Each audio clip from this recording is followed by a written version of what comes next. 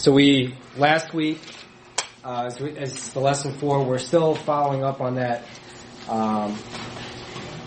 leadership and authority after Muhammad. And we're on the Shia. Now, understanding the Shia, if you remember, we talked about there's Sunni, there's Shia.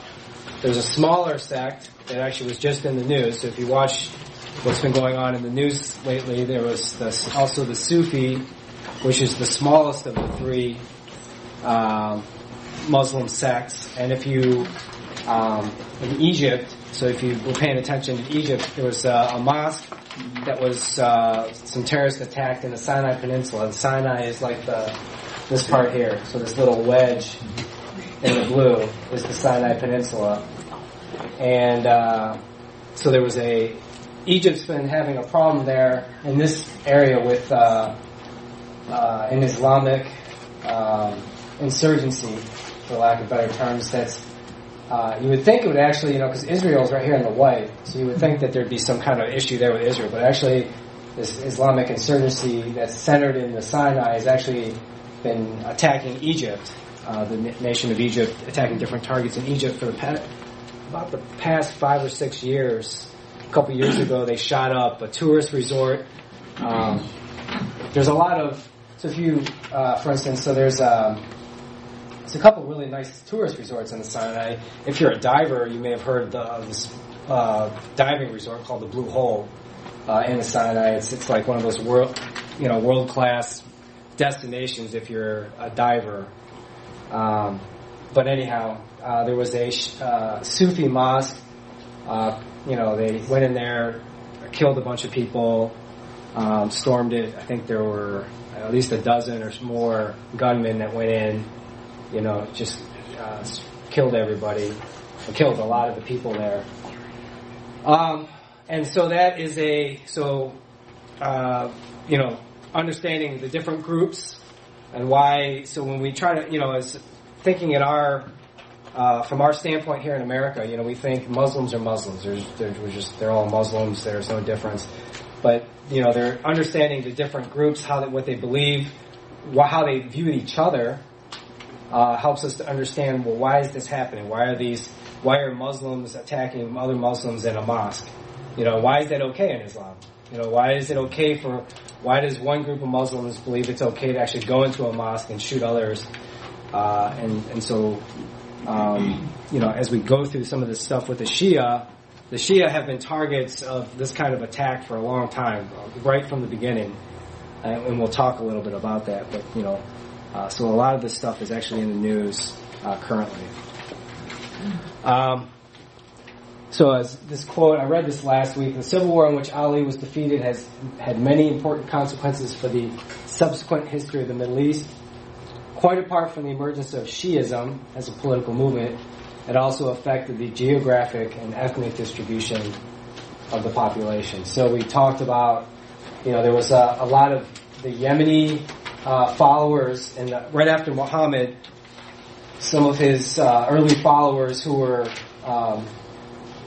moved up into Medina, then settled into Iraq and that's why Iraq, and they were the foundations for the Shia population in Iraq, and why Iraq to this day is predominantly Shia, and just so understanding why it looks the way it does. So this green here is the Shia region, and why is there's this surrounded, the Sunni is all the blue, and why is there's this kind of swath of Shia right in the middle? How did they get there?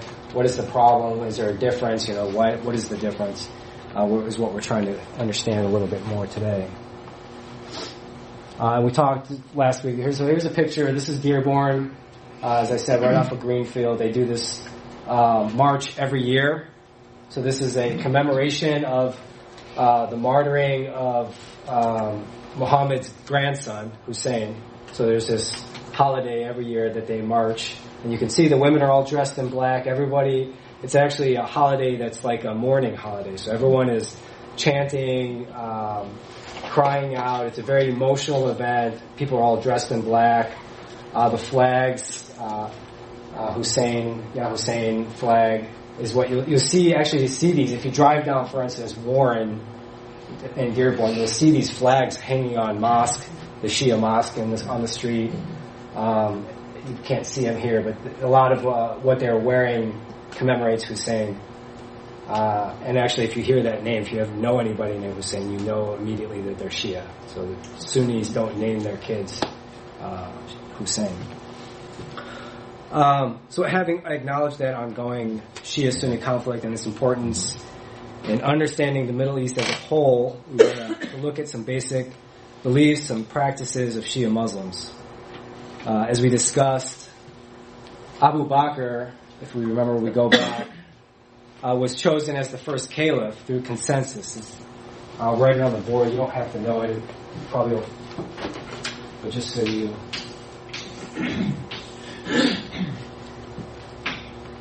this concept of ijma, consensus. The community basically agreed, came together. The Islamic community, after Muhammad dies, says, we agree that Abu Bakr should be the leader of the community.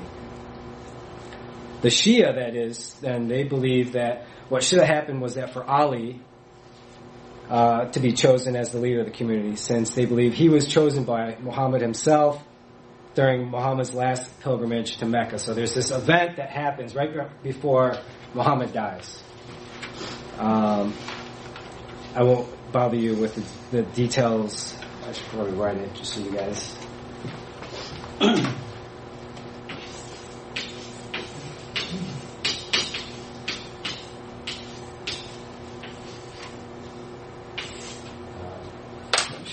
erase some of the stuff. So that's the area. Ghadir Qum was the city or the region that where this all happens. And so there's this event that in the history of Shia and Sunni. This is kind of like the key event, the decisive what happens here for determining the Sunni and Shia and this conflict. The events and the pronouncements made at that time are not disputed. So there's no question on what Muhammad said or what was actually, that he did say something to Ali. So he made some kind of pronouncement. Both sides agree that he was saying something and making note of Ali at this time. That basically they declare, Muhammad publicly declares before everybody, and I'll use the term because, the Arabic term because it's ambiguous. So he says, he's whose Mawla, that's the Arabic term, I am, Ali is his Mawla. So this Arabic term, Mawla, and I think it's on your sheet. Shias believe that this was a clear declaration for Ali to lead the community. Sunnis hold that it was merely that all Muslims should hold Ali in esteem and affection. So basically, Mawla, that Arabic term, is interpreted as an ally or a slave master. So this term in Arabic has like a dozen different meanings. And if that's one of the hard parts about learning Arabic is that, an Arabic dictionary, when you look up a root, a 3-letter root, which is the basis for every word in Arabic, there's usually at least 7 or 8, and sometimes 12, up to 12 definitions for a word. Depending on the form. So these all... so there's this... They debate about what Muhammad meant by using this term. Master. The Shia believe that he was saying that the Mawla, he was interpreting that term as he is the rightful leader. So the difference, he's basically saying that the Sunnis believe he was saying Ali is a ally to me. He's an ally. He's a great leader or not great leader. He's a master over his slaves, which was not like it was not like a derogatory thing. Whereas the Shia believe he's actually pronouncing him. He's a great leader. He should be the next leader of the community. Ali, as we covered, was eventually chosen as caliph. Remember, he was chosen as the 4th caliph. But the belief of being usurped by Abu Bakr immediately after Muhammad's death meant that the circumstances are now set for this resistance that'll take place. So this resistance then,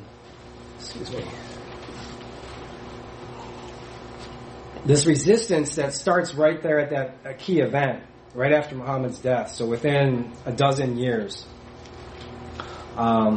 initially took the form of a rival party within the larger community. So kind of like, I don't know, kind of like a shadow government. If you're familiar with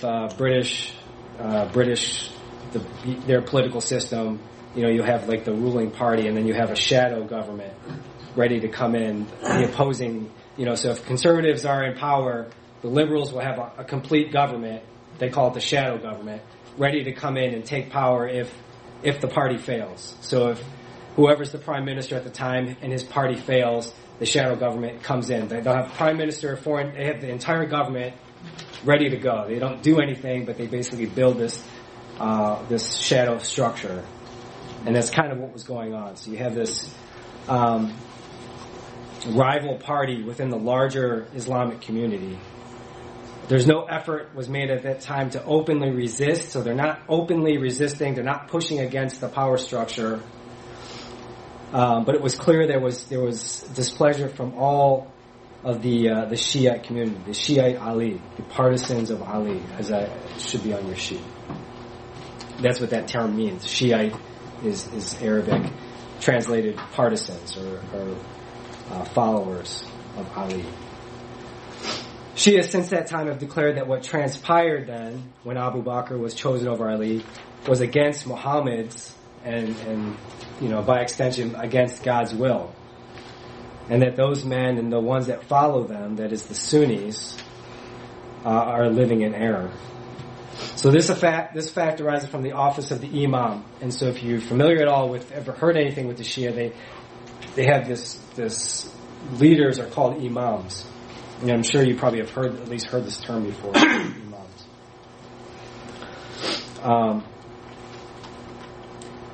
If there's any questions, stop me. So I'm just going to try to push through. The Imam, then, the spiritual leader, who Shia believe is akin to a divine institution. Ali was known as the friend of God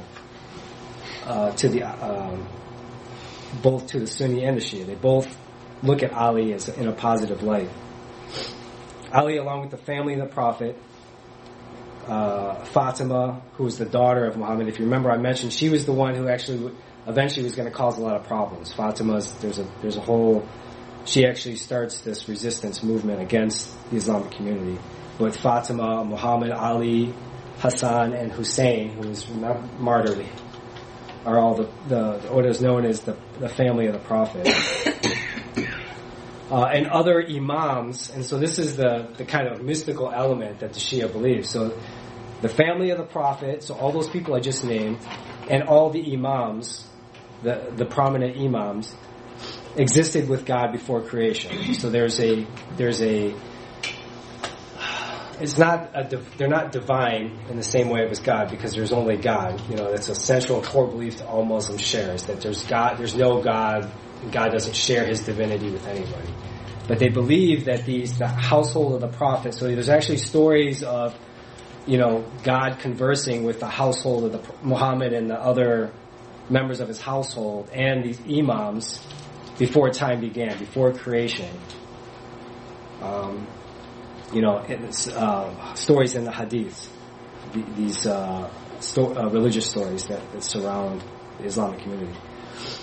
So they're privy to secret knowledge that is not only hidden from normal individuals, but is necessary to truly understand the Quran as intended. So the text of the Quran itself is not sufficient because it contains hidden meanings and apparent contradictions. So think about that. The text of the Quran itself is not sufficient for Muslims. That's the Shia belief. You can't just go off what the text says because there's things hidden there. And the only way, you can't just study it to get that out. You actually need someone with secret knowledge to get that knowledge out that is necessary. So it's not like it's hidden knowledge that is just helpful if we get it out. It's actually hidden knowledge that is necessary for Muslims to understand. So you actually need these imams to get this material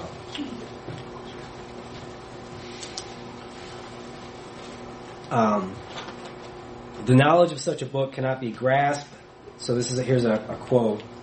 Cannot be grasped fully by the norms of the ordinary philosophy. The text must be taken back to the next level on which its true meaning is manifest. What Tawil, that's this idea. The Shia, when they study this out, Tawil, so basically means taking the text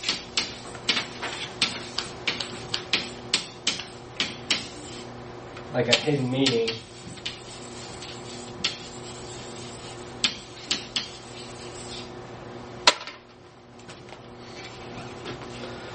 yeah, Question. sure.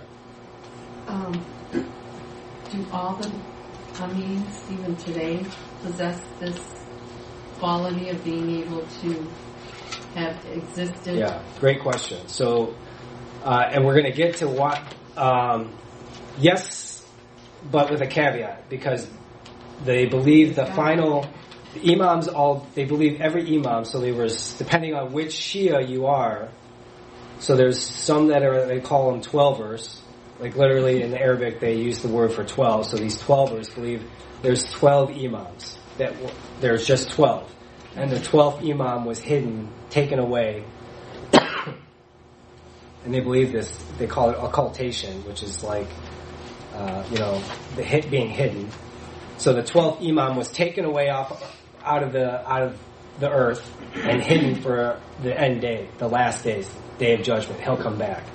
So kind of like, what we would, yeah, so following along. Yeah, go ahead. Follow-up question. What if these imams contradict each other with this hidden information? The imam, so how it works, there's no imams today. So there's either seven, so there was some that believe there were 7 imams, some that believe there was 12. But the 12th imam was probably, I think, in the 13th or 14th century, I don't remember the exact year, that he was taken out and he just disappeared. And so there's no more imams existing today, and there won't be until the day of judgment. That's when the 12th imam returns. The Shiite. Right. Because there are imams. Right, but not today. not on the same level. Sense. Right. Okay. Yeah. Okay. There's just that they're leaders of the community, but those who can understand this ta'wil and understanding the hidden meaning of the text. But all of these people, they actually wrote, so they would choose their successor. So it's like, they chose the person that would follow them, and they recorded everything that as they were going through the text, they would record this stuff. So these guys were prolific writers, So the imams chose the next imam. Right. Yeah. Which is also because it's excuse me. The reason being is because, remember, they're supposedly all of the imams existed before creation, so they all know each other. So the idea is that you can identify when you meet one here in the flesh. They were able to say, okay, this one, he's the next imam.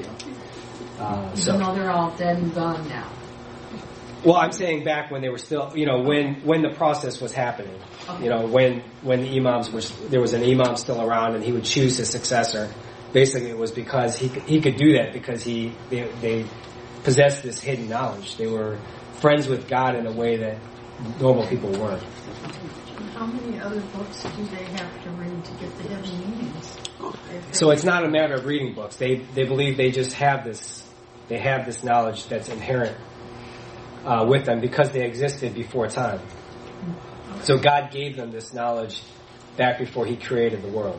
Okay, but you said there weren't any more imams around doing that, so how do they get the learning now? Right. So they just, I don't know the exact number of the books that they have, but they have the writings of these imams that they study. So they do have all Correct. of that. Yeah. And some of these imams, even though they're Shia, we're talking about the Shia, the Sunni actually recognize. So there's one Jafar Sadiq who actually both sides recognize as this great Muslim leader. The Shia basically elevate him to a higher level, but both sides recognize him, and both sides will read his material. Basically, it's kind of like a commentary on the text, but it's more than that. because they're dealing with not just with the text, but also, how to live, how to order your life, and that kind of thing. Any other questions? So great questions. And some of this stuff we are going to get to a little bit more in depth. So what Ta'wil refers to is the hidden meaning of the text. Shia theologians believe that the Quran contains an explicit meaning that is something that we all can read. Any one of us could pick up the Quran and get the explicit meaning. But I also believe in an inner esoteric meaning. So each and every verse of the Quran has multiple levels of meaning. So this person I just mentioned, Jafar al-Sadiq, who was the sixth Imam, said that the Book of God contains four things: the announced expression, the allusion. So the announced expression is the outermost, what everyone's going to be able to understand. The allusion, the hidden meaning related to the supersensible worlds, and the spiritual truths. So that spiritual truths is that deepest layer no one else can understand. The literary expression, then, that first layer is for common people. The second layer, the allusion, is for the religious elites. The hidden meaning is for the friends of God. And the spiritual truths are for the prophets. So what this means practically is that the office of the Imam is just as important as the office of the prophet, raising Ali and the Imams to the level of Muhammad. So we talked about the importance of Muhammad in the religion. So for the Shia, Ali and these Imams are just as important. And so that's beginning to help us understand why the Sunni and the Shia, why the Sunni look at the Shia and call them not true believers, because now they're elevating a whole group of characters alongside Muhammad.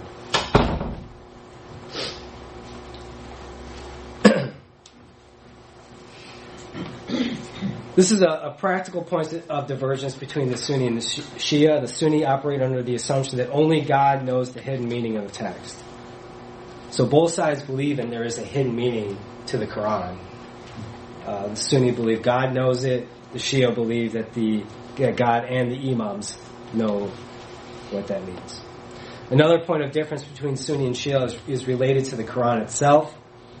So as I said before, both Sunni and Shia use the Quran that Uthman, remember we talked about Uthman is the one who standardizes the Quran. They both use that same Quran. Shia believe that it has been altered by changing the order of things.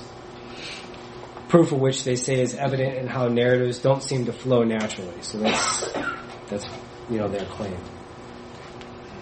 Arising from this view of the Quran, the Shia adopted a practice known as taqiyya. So probably some of you have heard this concept before. If you haven't, if you read or watch some YouTube videos or you read something written by Christians about Muslims, you'll hear this concept. This idea.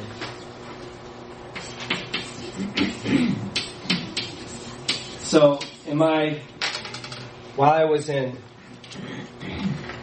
Ohio State, I never once heard this term.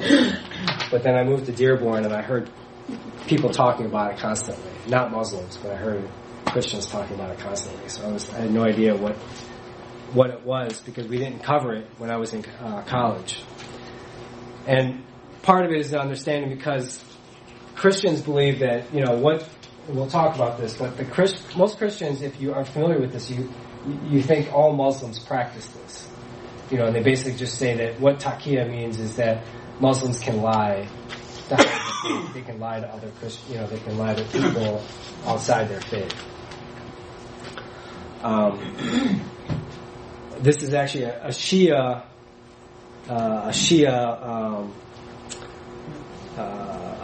tactic, I guess you could say.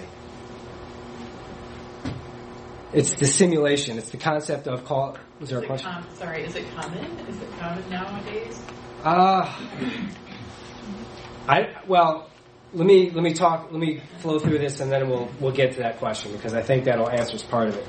So taqiyya is in formal it's called dissimulation or concealment of religious beliefs. So if you were defining it in a real way, it's just concealment of religious beliefs. It's not, I guess it's lying, but it's basically concealing what you believe. So this was practiced in order to protect or hide one's religious beliefs under dangerous conditions.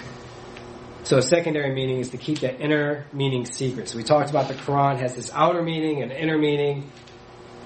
So the secondary meaning to taqiyya is that you're basically hiding that inner meaning away from others. So that practice arises out of the era of persecution that surrounds the Shia from the early times. So we talked about early on the Shia are persecuted by the Sunni, and that's why this holiday, the martyring of Hussein, is he's killed by the Sunni, what would become the Umayyad, what would eventually become the Umayyad Empire. But he's slaughtered along with his family members. And I'll read. I have some material I'll read about this. So early on, the Shia are being persecuted by the Sunni because the Sunnis always outnumber the Shia. So they have this practice, this taqiyya that they use to either deny the truth of who they are, or to deny the inner meaning, to hide the meaning of the text from people who they believe shouldn't know it. And so it was probably it's widespread depending on where you are. I mean, I think if you were to ask a Shia theologian, they would say that it's not something that's being practiced, in the workplace. It's not something where you're trying to lie to get ahead of people.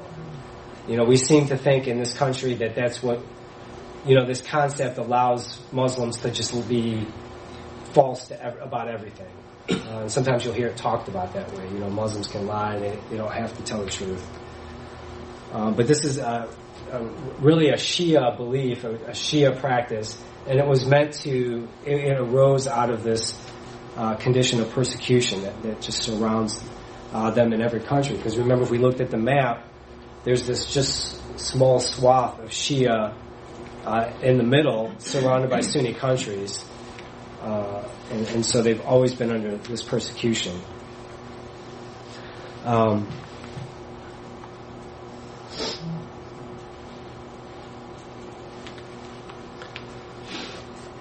So the persecution that has followed the Shia from the very beginning of their existence has contributed to the Shia religious expression through this fetishization of mourning. So Shia women across the Middle East wear black whenever out in public. So they just always are in black. They don't wear bright colors like you see in a lot of. If you go to Syria, if you go to Lebanon, even in Palestine, women wear either they may wear the headscarf, but it'll be brightly colored pinks and blues and whatever. They'll match it. I know I went to school with a girl. She had you could buy she would coordinate, girls would coordinate their purses. I mean, she would coordinate her headscarves with her outfits.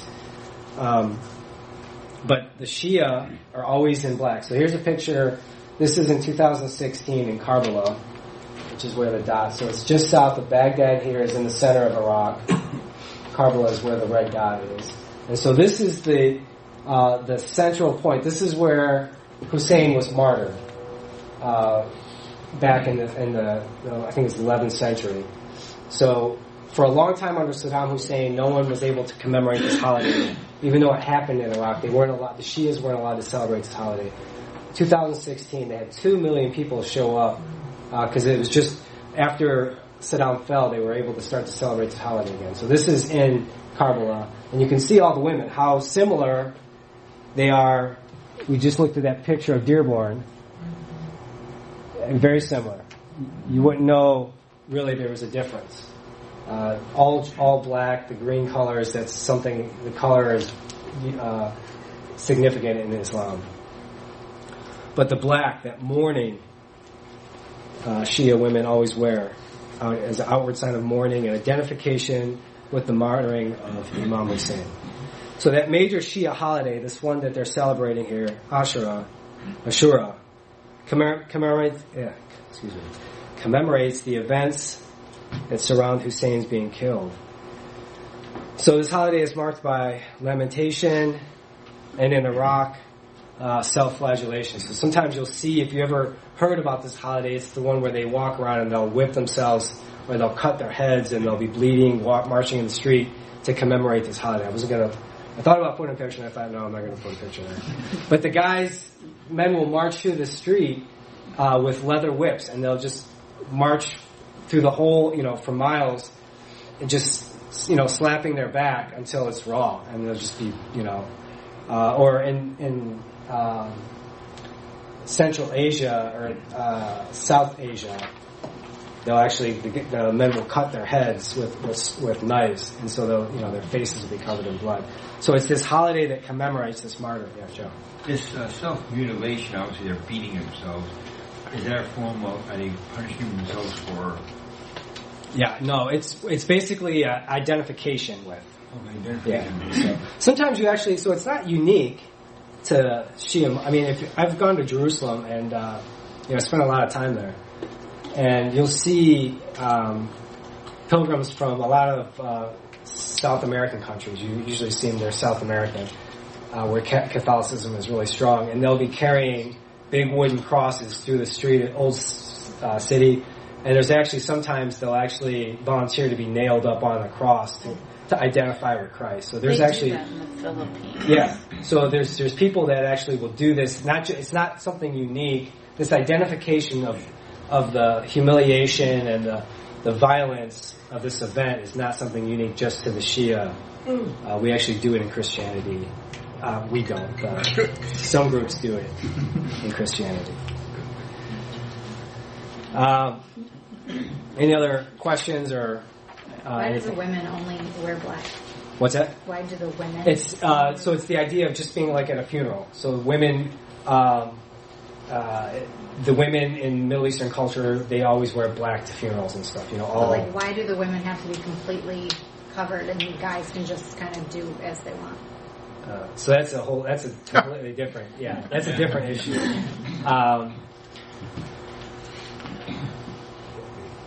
Let's save that one. But no, it's true, right? So why is it, and you see that across, you see it in Dearborn, and you see it especially with the Yemeni. The Yemeni women are, they have to wear the full-on outfits, and you saw this in Afghanistan. They wore you probably saw the burqas, the light blue burqas that they wear in Afghanistan, where they can't even see your eyes. And the men, they can wear whatever they want, and it doesn't make any sense. But it's tied to how women are viewed in the culture, and this has something that's not tied strictly to Islam. This is Arab culture. This is Middle Eastern culture. Because you see a little bit of this even with Judaism. The ultra-Orthodox in Judaism do something similar. The women have to be very conservatively dressed. They have to, they wear wigs because they don't want to show their hair in public. And so it's something that it's broader than just Islam, and it's tied to Middle Eastern culture.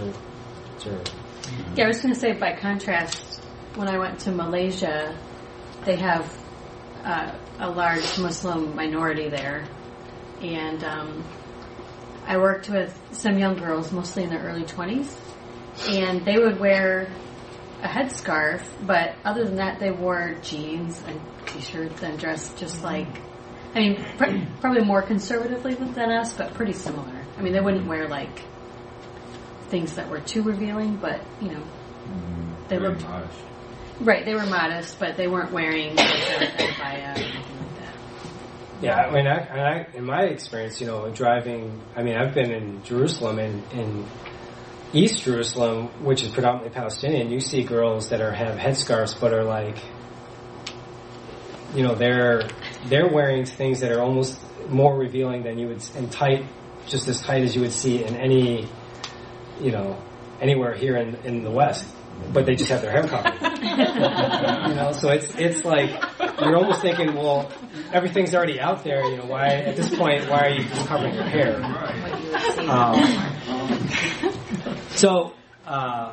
it's something that's deeper. It's more Arab culture. Why women are viewed as the vessels of honor in the family. Always women. The honor of the entire family, the honor of the clan, is somehow tied up with women.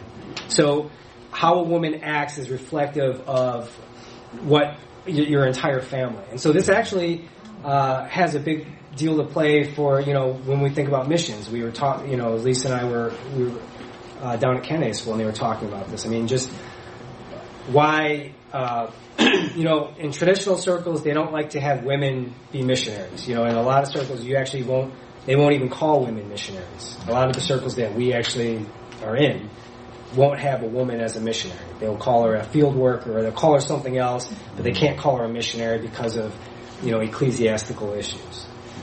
But in Arab culture, women are it's a weird thing, because on one hand they're secluded, they're separated. There's gender separation to an extreme. Women can't go out in certain areas, or they can't go to certain places without men.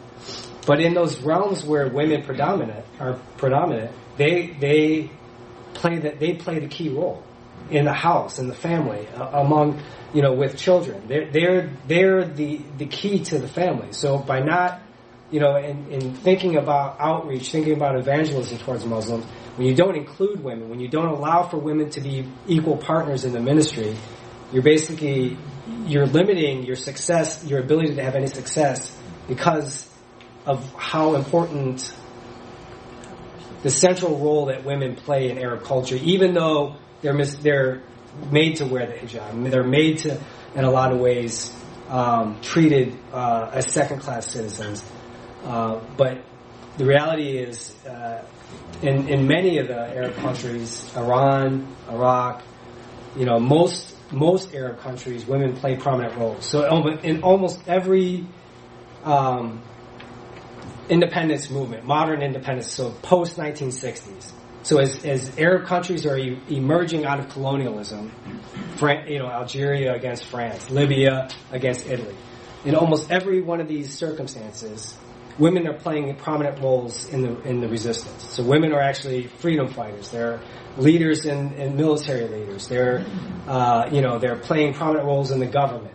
Iraq under Saddam Hussein had the highest level of women literacy and college graduation rates across the entire Middle East.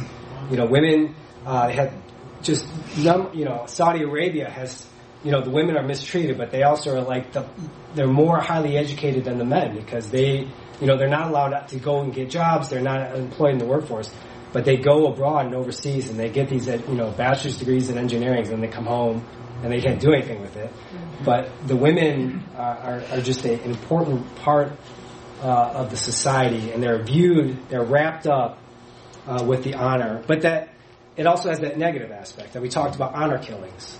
So when a woman when they perceive there's been a slight of honor, so if a woman is caught talking to a married man or a single man, she's going to bear the brunt of the damage. She's going to bear the violence. The man is not going to have anything done to him. It's going to be the woman that has to bear all the problem. So does she have more rules? Do the women have more rules compared to the men? Yeah, absolutely. Yeah, they do. But even across the board, it's patriarchal society. So men, it's gender dominated, but it's also age dominated. So what that means is that, practically speaking, the oldest man, is in charge of the family. What he says rules. But the way Arab culture or Middle Eastern culture tends to be is the man is not always, most of the time, he's not at home. He's out, coffee shop. If you ever travel around the Middle East, they're out smoking hookah on the corner, or just hanging out, doing whatever. So the day-to-day running of the house, the family decisions, who marries who, the kids when they get married, the important economic decisions being made by the family is all being made by the matriarch of the family. So she wields an incredible amount of power within that structure. But there is a lot more expected, a lot more pressure, a lot more rules, a lot of things that they can't do in compared to men. So there's no denying that fact. Yeah. And then we'll... It's a quick one, I think. I heard though too that there were some limitations on men that at like restaurants or even like at a McDonald's that where they're limited on where they can sit, that there's like a family seating and then there's seating for single men too where they can't sit by women. Yep. So that would be a restriction on men absolutely. Too, right? Yeah, and so a lot of these a lot of the places, especially the Gulf, they have where the gender segregation is really severe. They'll set up certain places as family only, and so men can't go there alone. And I was telling somebody a story about this because they were talking about there's a evangelical movement where they'll use I almost hate putting this on the recording. It's like they use their phone, Bluetooth on their phone to broadcast and share the gospel tracts with people instead of paper things that can be traced. You're basically sharing it via Bluetooth to another person on their mobile because everybody has mobiles there. And I was saying that I know, I remember reading an article about in the Gulf area, in the Saudi Arabia and Oman and Qatar and some of these countries, they'll close the mosques down, or the malls. They have these huge decadent malls, but they'll have like 2 or 3 nights of the week are just family night. So single men can't go into the mall unless you're with a family or you're with your wife. You can't even go to the mall. You can't. So the men. This was like a dating thing. So men would line up outside the mall, like within like 50 feet, all the guys, single guys.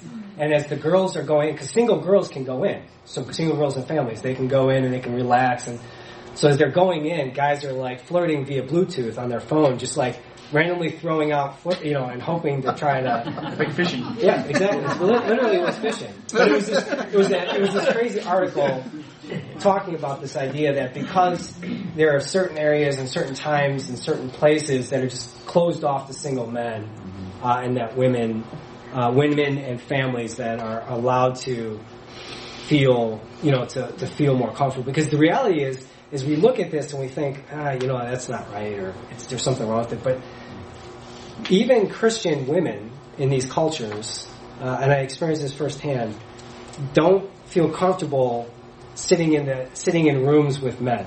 They naturally, they'll do it, and it's not like they're tolerating or they're biting their tongue. But if you give them the chance, the women are going to go into another area and just do their own thing. And the men are going to sit and they're going to, it's not like, you're going to be doing, the burping and the stuff in the one room. But it's just how it usually breaks down is women feel more comfortable in that culture, in the Middle East, women feel more comfortable with women. Men feel more comfortable with men, and they're just going to segregate themselves naturally, whether Christian, Muslim, Jew. That just tends to be how it breaks down. You have a question? Well, I was wondering, so women knowingly are not employable. Is there a caste system like there is in India? How do these women go to another country to study? Where does the money come from? Yeah, great question. So I wouldn't say, hopefully I didn't give that impression, because it's not that they're not employable. They're just, so the difference, so we talk about feminist movements here in the States. So when you talk, if I were to say, what is one of the number one issue feminists in this country are dealing with? Equal pay. Equal pay. I was actually thinking more along reproductive issues, like abortion and these things, right? So that's usually one of the big ones. Equal pay is now becoming bigger, but it was always, for a long time, it was, a woman's control of her own body, and making those decisions, Roe v. Wade, those kind of things. In the Middle East, feminism, it doesn't, so they're not debating should a woman have a right to choose to have an abortion or not, because nobody is looking for that choice, because it's conservative culture, religious culture. And so the big issue there is representation in the workforce. They don't have any pay gap. Generally in the Middle East and most Arab countries, there's no pay gap. So women and men across the board, usually if a woman works a job that a man can work, she's going to make the same amount as a man across the board. Almost 100% of the time in the Arab Middle East, women make the same as men. The problem is underrepresentation in the workforce. And this is particularly a problem because women are usually better trained than the men. because they're you know, I mean, I think even here you see women tend to be better students than men. So women are highly trained, highly degreed, going overseas. The money is coming a lot of times depending on the country. So Saudi Arabia, the Gulf countries, the governments actually pay for the tuitions of the women a lot of times. So they get scholarships from their home countries. Outside of that area, if you're looking at the Levant, North Africa, it's wealthy families sending their families abroad. And, you know, if you remember, Europe is just across the Mediterranean. So a lot of them will go over to Europe and get European educations and things like that. So there's no caste system for sure. It's just basically because of the patriarchal system and how jobs are given out. And this was important. We talked about this. This is also connected to the issue of family when a person disconnects from their family. So say a Muslim comes out, embraces Christ, becomes a follower, and they have to leave their family, and they're no longer able to be part of their family. Right. Well, their job, their career was tied to their family. Who was going to get them that job? It was going to be their family. Right. So how a woman normally gets work, it's usually not through, you know, going onto a Craigslist ad looking in the job wanted, or Glassdoor, or any of these.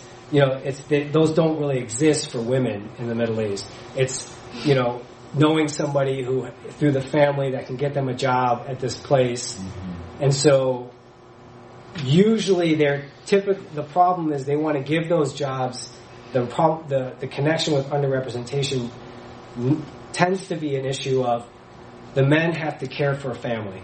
So we have to give the jobs, save jobs for men, because they're the primary breadwinner for these families. That's really not the case anymore, but that's still the mentality, is that we have to give these jobs to the men. And so if there's a man and a woman, let's give the job to the man because he's probably got a family to support, and things like that. And this woman should probably not be out here working. There's this old school mentality that she should probably not be here working. She should be... Do married women work or just single women? Sometimes. It depends. In more professional areas, yes. And in actually, they will... it sets up a weird dynamic, though. It usually encounters a lot of resistance from men. The man of the family. There's a lot of times in, like, for instance, the Gaza Strip, there's a high level, a large number of women, married women working, because their men, the men can't find work, or they can't find the work that they were willing to do. You know, they're not willing to lower themselves or whatever to get to work a particular type of job, whereas the women are just thinking, we need to eat, and I'm going to go out there and work. And so the women will go out and get into the job force and work whatever job they can get, and the man will stay home, and then he's now emasculated because he's supposed to be taking care of the family. So it sets up a dynamic, but it happens. It happens more and more. What's that? But it's their own fault. It's true. I mean, and you see that sometimes here, and even in the West. I mean, even in our own country. You're absolutely correct. You're absolutely correct. But it messes with, it messes with. Even when I was in seminary, Lisa was the primary breadwinner, and we were thankful for the job. But it always kind of like I should be working more and making money or something. Joe, you had your hand up for a while. Yes. A good point was brought up about families. At what age range are men and women required to be married by? Yeah. Because if you're talking about these single guys, are they supposed to be married by 25 or 30? And if you're not married by 30, what happens at that point? Good question. So this is another issue. Probably Melissa's going to get upset, but the women.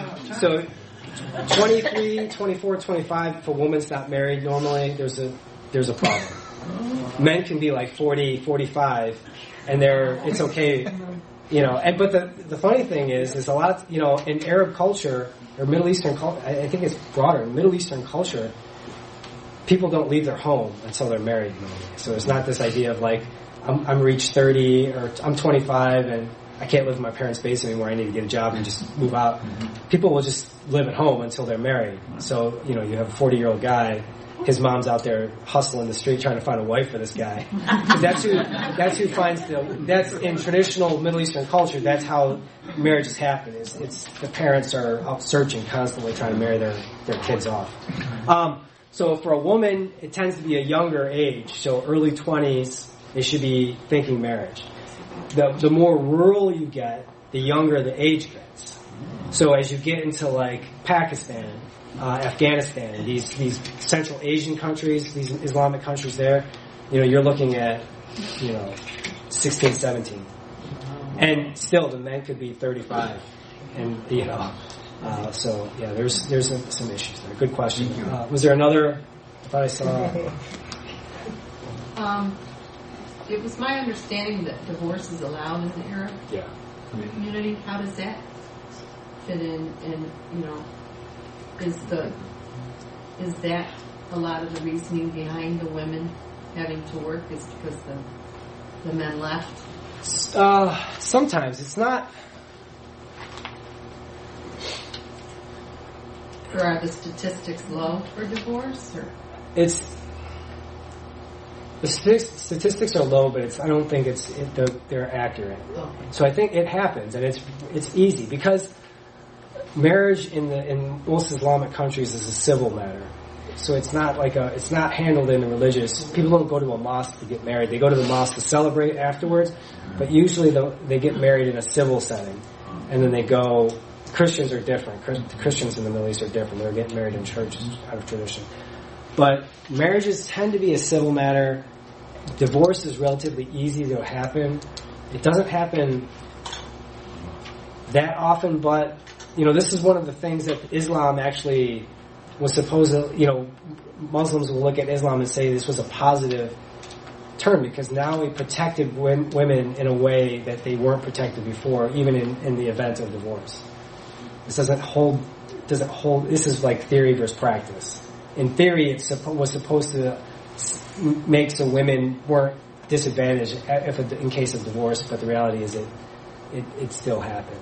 And they were still, left without anything. What ends up happening is they have to return back to their family, across the board. And a lot of times, unlike here, a lot of times the men will, if the man wants, he's getting the kids. There's no question. He's taking kids. If he wants the kids, he gets the kids. There's no, almost across the board in Muslim countries, if the courts are going to give the man the kids. Because of the role that the man plays is seen in the structure. He's going to be able to support them. It's his namesake. The woman leaves her family to, so it's just, it's how it's structured. So how does that work out in the United States courts? Because it seems like the United States, the woman is basically favored. Yeah, and it does. No, and so that only holds in the Middle East. So here it's the same. So if you get divorced, the courts here tend to favor giving if majority of the time they're going to give the woman custody, and that's still the case here. Okay. So yeah, it holds regardless. Let me just. I wanted to read a couple passages from this book. So this book is I used this when I was in undergrad. So this is pretty old, but it was a German guy who did some research in Iran, in a Persian village, and he goes there, and he has a set of questions, and he asks, old, young, educated, uneducated, religious, secular, working and not working, housewife. These same questions, and he correlates all this stuff, and I thought it was really good because it really gives insight into, what we learn, the textbook answers to Islam versus how it shows up. So let me read some of this stuff. So speaking about Hussein, so he asked, how did Imam Hussein's martyrdom come about? So this shows. So this is going to take some of you off. Catch you off guard. So in the miniature world, so this is the response he gets from the person, a trader, like a person that works in a bazaar, a craft person. In the miniature world, there was a couple of good deeds and a couple of evil deeds. The unbelievers like Umar and Uthman, remember these are the second and third caliphs, and Yazid and Muawiyah and Abu Sufyan drank from the the cup of evil deeds. The others chose the cup of good deeds. Abraham only moistened his lip. His family had troubles later. Jacob drank a little. He was burdened with separation from his kin. Job drank a little. So this shows you they're familiar with the biblical stories to a degree. Job drank a little. His whole body was stricken with worms. The prophet, that is Muhammad, drank a tiny bit. For this he later was hurt in the wars with Abu Jahl. When it was Imam Hussein's turn, he was ready to empty the whole cup. But Gabriel held his hand and said, it has its conditions. You will have to give your head, he's beheaded. Your wife will be led into captivity. Your young people will be killed. Your small child will be martyred. You will lose all your property, and even your bones will be crushed under the hoofs of horses. He says, I agree to it all, says Imam Hussein.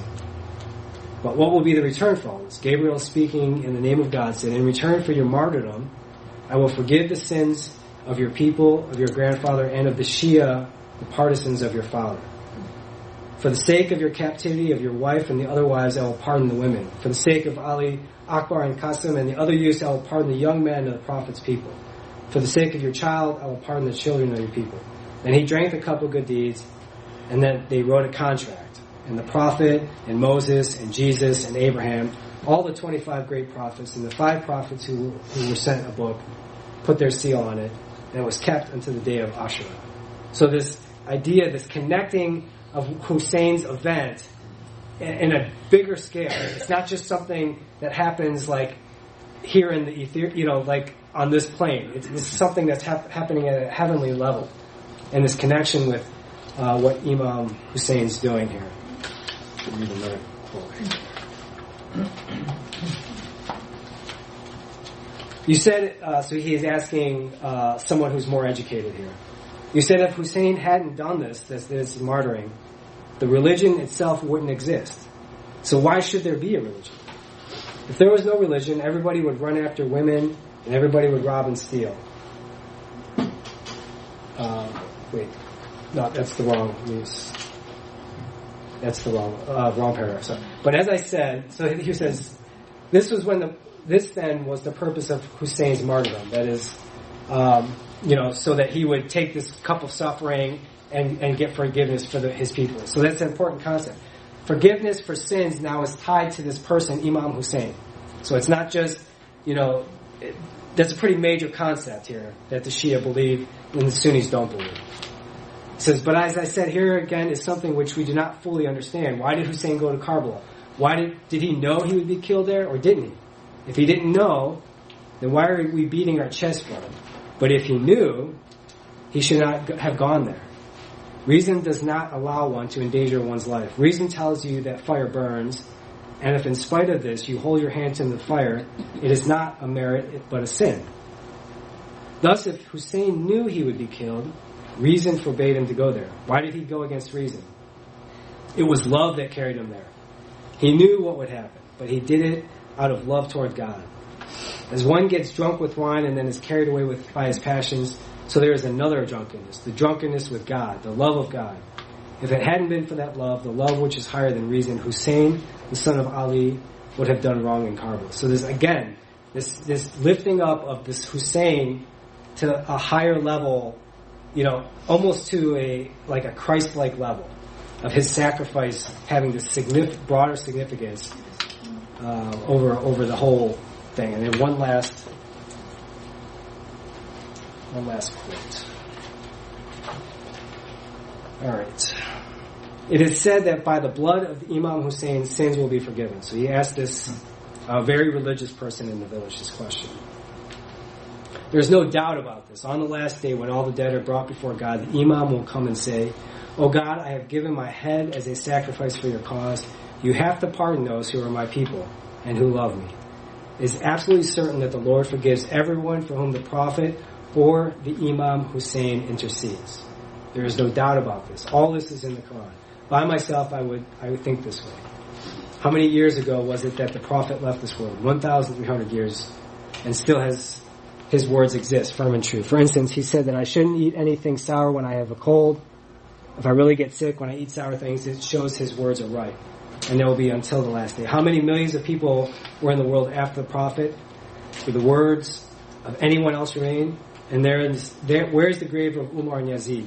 But to the graves of the Imam Hassan and Hussein come thousands of pilgrims every year, and recently a millionaire gave all his fortune to the Imam. From this, it is evident that these stand very near to God, and they can intercede for their people.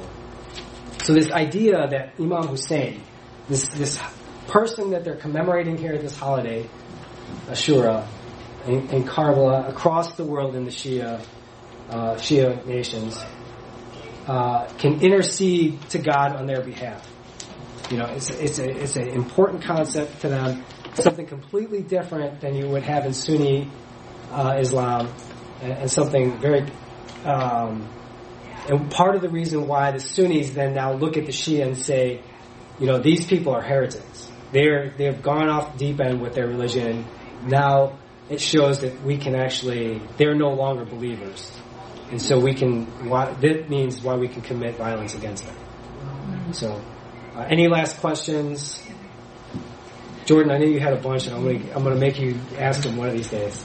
But last question. As you guys are striving to, of course, go back over as missionaries into that culture and those customs that they have, how do you try to assimilate to a certain extent to become part of their community, but at the same time keep that distance enough that you're actually not following exactly what they're trying to do, such as the example in Palestine when they had Christians that lived there, but based off of that culture, we're doing the same things as the... So I think part of the issue is that it's different for every culture. You have to look at where you're trying to reach, whether it's Dearborn, Michigan, or where we're going in the West Bank, or Iraq, or Syria, or Egypt, and just see what is in the culture, what do these things represent? Because you're going to have all these things occurring. Things that are Islamic by tradition, that are Islamic by, being written in the Quran. You're evaluating, for one, it's just looking for ways to build trust, and that's why I was saying, with women, why it's important for women to be there, to be full partners in the ministry, because realistically, that's your door to families, is the women in your family.